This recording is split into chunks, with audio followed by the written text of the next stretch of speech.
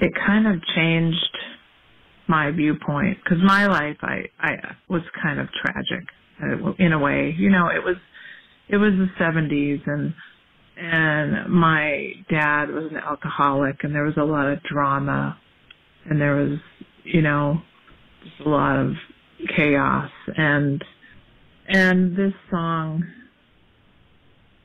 this record actually was just kind of a source of solace. I would go, and, you know, my dad had built this bookshelf with stereo in it, and I'd just go sit there with my headphones on and listen to music for hours.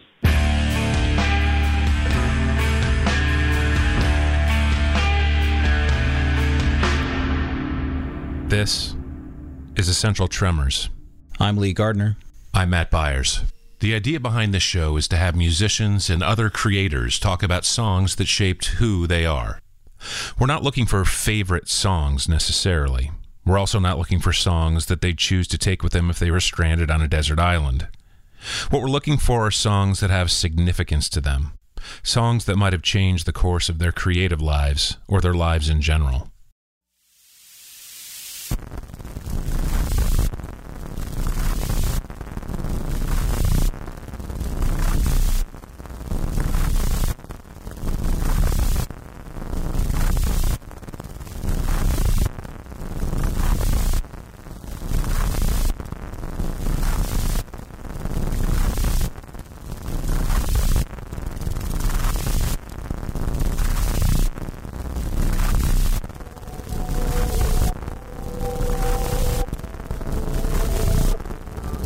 This episode's guest, Mimi Parker, is the co-founder, co-singer, and drummer for the band Low, whose new album, Double Negative, has just been released to great acclaim.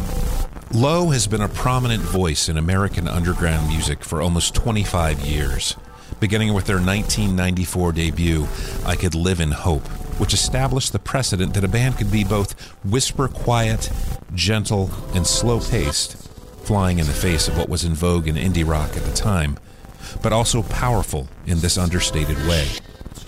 12 albums later, the Duluth, Minnesota-based band has continued in this same vein, but has pushed the boundaries subtly outwards with each new release, finding new ways to redefine their initial idea of hushed intimacy into something richer, more frictious, and more complex.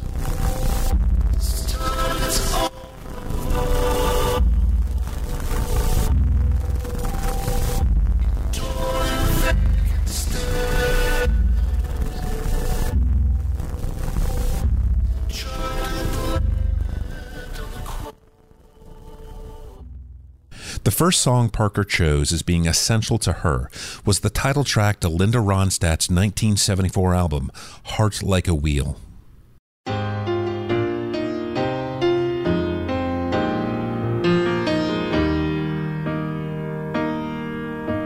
Some say the heart is just like a wheel. When you bend it, you can't mend it. Yeah, I remember my parents bought this record. I think it came out in, I don't know, mid-70s somewhere. I was pretty young. But, you know, we played this record all the time. And the title track of the record is Heart Like a Wheel. I guess, I don't know, it just really struck me because it's really a tragic, beautiful song. And I guess that kind of changed my viewpoint, because my life, I was kind of tragic in a way. You know, it was the 70s, and my dad was an alcoholic, and there was a lot of drama, and there was, you know, just a lot of chaos, and this song, this record actually was just kind of a source of solace. I would go, and, you know, my dad had built this bookshelf with stereo in it, and I'd just go sit there with my headphones on and listen to music for hours. And I mean, I really feel fortunate that my parents had a love for music, and they bought a lot of music. And so yeah, this song in particular, this record was beautiful and tragic. Linda Ronstadt is an amazing singer. None of these were her songs, but yet she kind of adopted them and made them her own. And yeah, it was just really, it fit perfectly with what was going on with me. You know, I mean, people listen to music for all sorts of reasons, you know, many of us all throughout our lives, and sometimes with pretty deep connections. But what means more to you than when you're a kid and you find something that feels like yours, that it's speaking to you? You just don't get that kind of thing, I don't think, you know, in other circumstances when you're older. No, you're right. And I still go back to these songs. That one, you know, I still go back to that song. And it brings me back to kind of a melancholy, familiar place. And even though it's melancholy and kind of sad, it is familiar, and it's comforting, you know. But yeah, I feel really blessed that I had music. And my mom was an aspiring country singer, so she had taught herself how to play guitar, accordion, and piano, and music was really important to her.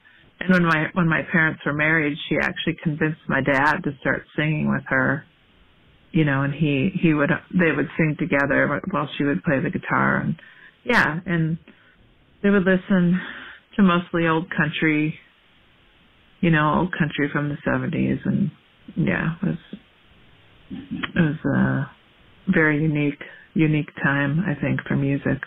Also, it's interesting to hear Linda Ronstadt come up, because she was such a huge star at that time, and really did have, you know, it wasn't just you know, I don't know how to say this, empty stardom. I mean, people really connected with her a lot, and I don't think people, you know, I don't think she has that much of a reputation. I don't think that people think of her in the same way that they might have at some time. She's a little bit forgotten, and I realize she's still, you know, maybe not lately, but she still makes music, or she made music up to a certain point. Yeah, you're right. She was, I think she won a lot of Grammys for this record, but she was definitely not, can't think of the word, not really flamboyant, but she was just she was kind of a subtle artist, you know, just kind of made her presence known in kind of an underscored way, I guess. Were you already singing yourself at this point?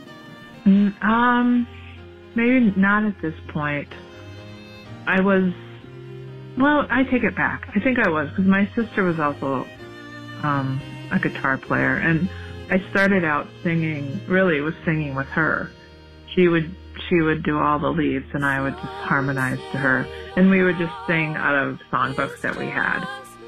We would sing, you know, a lot of John Denver songs, some Neil Young, and eventually I, you know, picked up the guitar and started doing it myself, you know, singing it, just plunking out the chords and singing it. But yeah, it was shortly after this record came out, for sure, because I see now it came out in 1974. I was still pretty young then, so a couple of years I was probably singing on my own.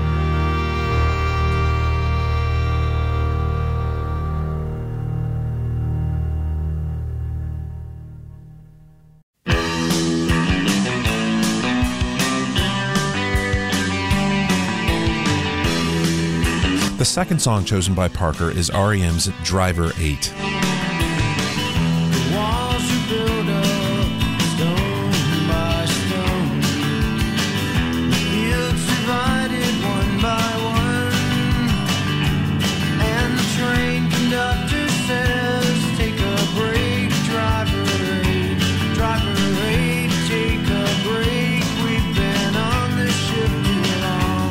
as I, well, when I was younger, I would listen to the music that my parents had bought. My sisters would buy a lot of records too, anything from like Journey to Nazareth to Rex Smith, kind of this pop. Actually, I think he might have been a soap opera star first. But anyway, and then I just started to want to listen to different things, and I started to listen to bands like Husker Du, and actually I have my best friend in high school knew that I liked different music, weird music, she called it. One time she went to Moorhead, Minnesota to visit her cousin, and she came back with that Husker Du record. I can't remember which one it was. And she said to me, I told my cousins that you liked weird music, so they told me I should give you this. So, it was really great. People were starting to add to my collection. And anyway, so between my junior and senior year, I went to live with my sister for the summer. And one of the radio stations was actually a classic rock station, and they're still around today. But for some reason, they were playing this R.E.M. song. I think the first single was, I'm just going to look at the record here because I can't remember. But I think actually the first single was Life and How to Live It. Anyway, so for some reason this classic rock station was playing R.E.M. and it was like, holy crap, this is really great.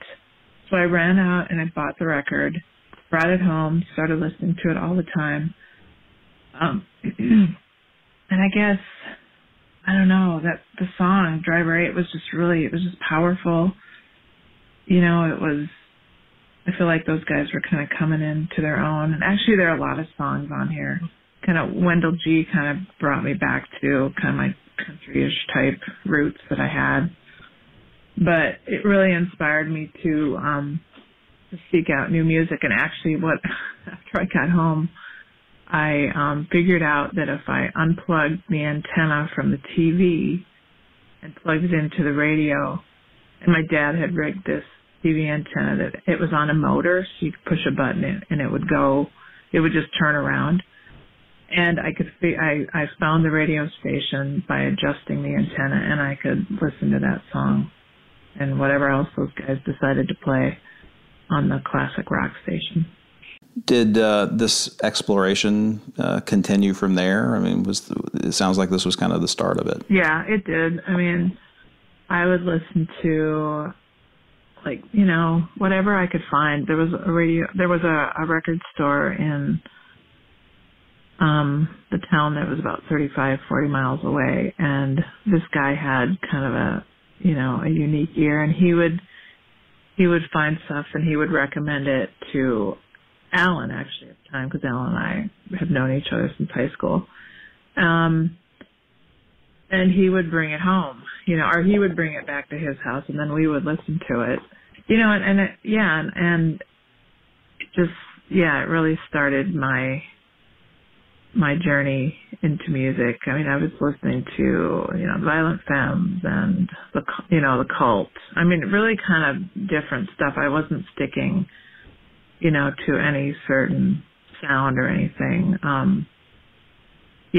So it just continued, and I would buy records and sit in my room. At this point, I had convinced my parents that I should have the stereo in my room. So I got to move the stereo up from the living room into my room. So that really made just a pretty great hideaway, When things got noisy and rambunctious downstairs, I would just go upstairs and turn on the stereo and kind of escape, I guess. Were you doing music at this point? No, not really. My sister had moved out of the house, and my mom wasn't really, so I wasn't really playing music. I was just listening. A couple of the guests that we've talked to talk about especially sort of that teenage period of life where, you know, you're into things maybe that, you know, most of the rest of the people in your class aren't into, and you know, that can mean a lot, you know, depending on what your situation is. What did you feel like that, you know, did you know a lot of people who were into the kind of music you were, or not so many? No, not really anybody. Like I said, Alan, eventually we, you know, became friends and this and that, and we kind of connected on music for sure. But no, none of my friends listened to anything other than what was, you know, what was on Top 40 and what was on the radio. So yeah, so I felt a little, you know, I suppose I felt a little strange maybe, but probably a little special. Like, you know, I had a special secret that nobody else knew about.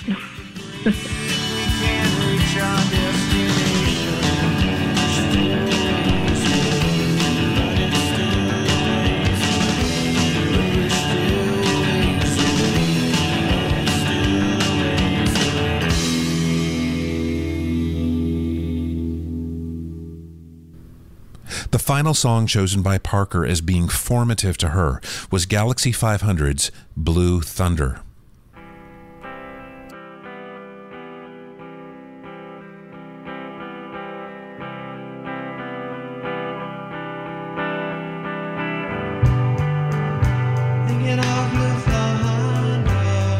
I guess before we started the band, actually our second bass player, Zach,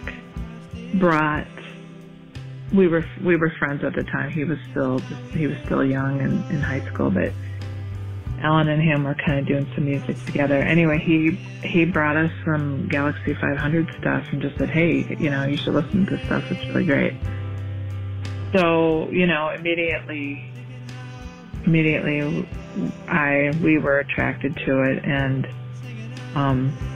this song in particular, you know, I mean, the vocals were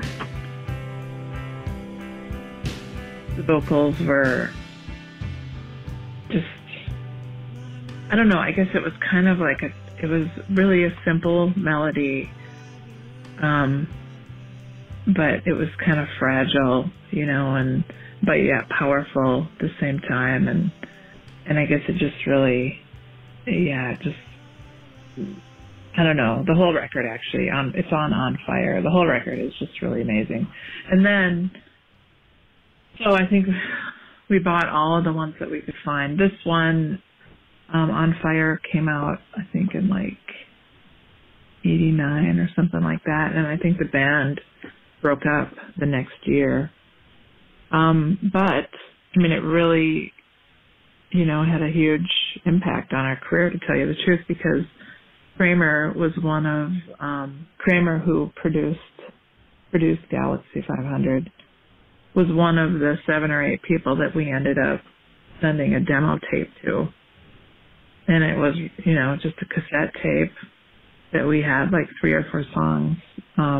We sent it out to him, and just, you know, to our surprise, he actually wrote back and invited us to come out and record at his studio in New Jersey.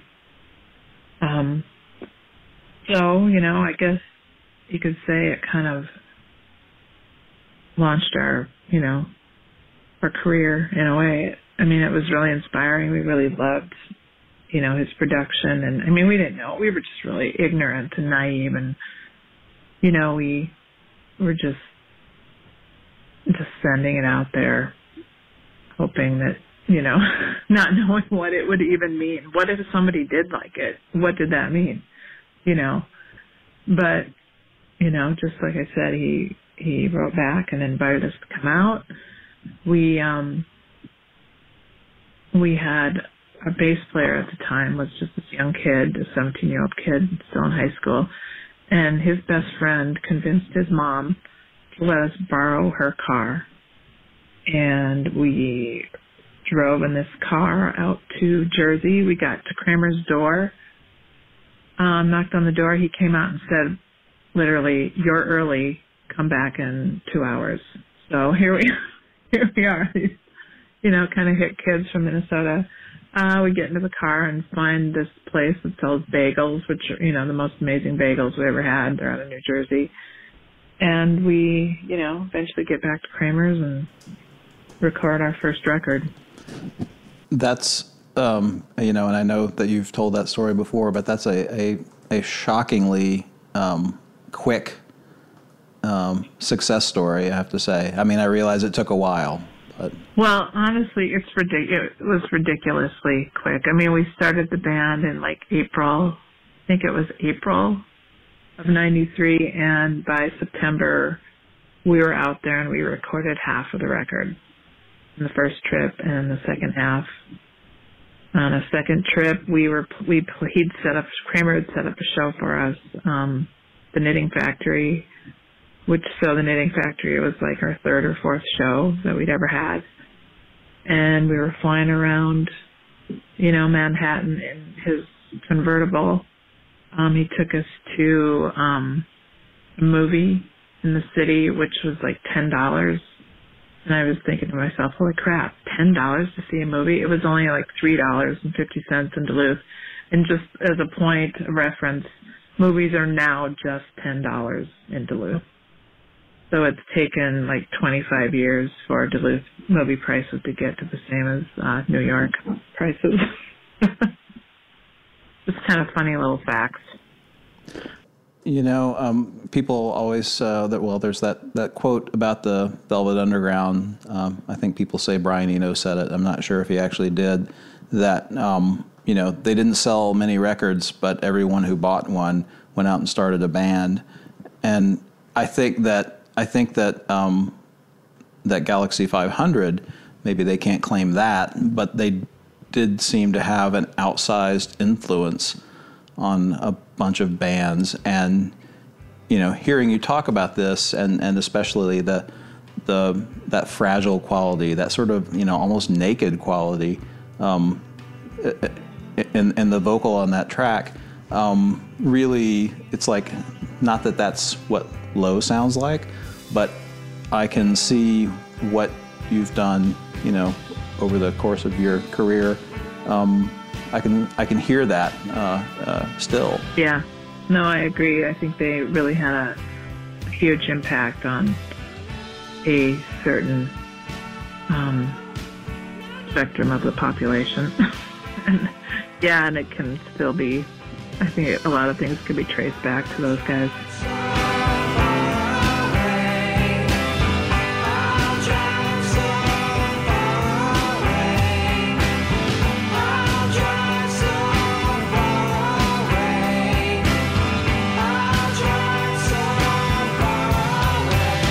This has been Essential Tremors. Essential Tremors is produced by me, Matt Byers, and Lee Gardner. Essential Tremors is distributed by WYPR Baltimore and NPR. Look for and subscribe to all of WYPR's podcasts at wypr.org/podcastcentral. For more information about Essential Tremors, go to essentialpodcast.com. Thanks for listening.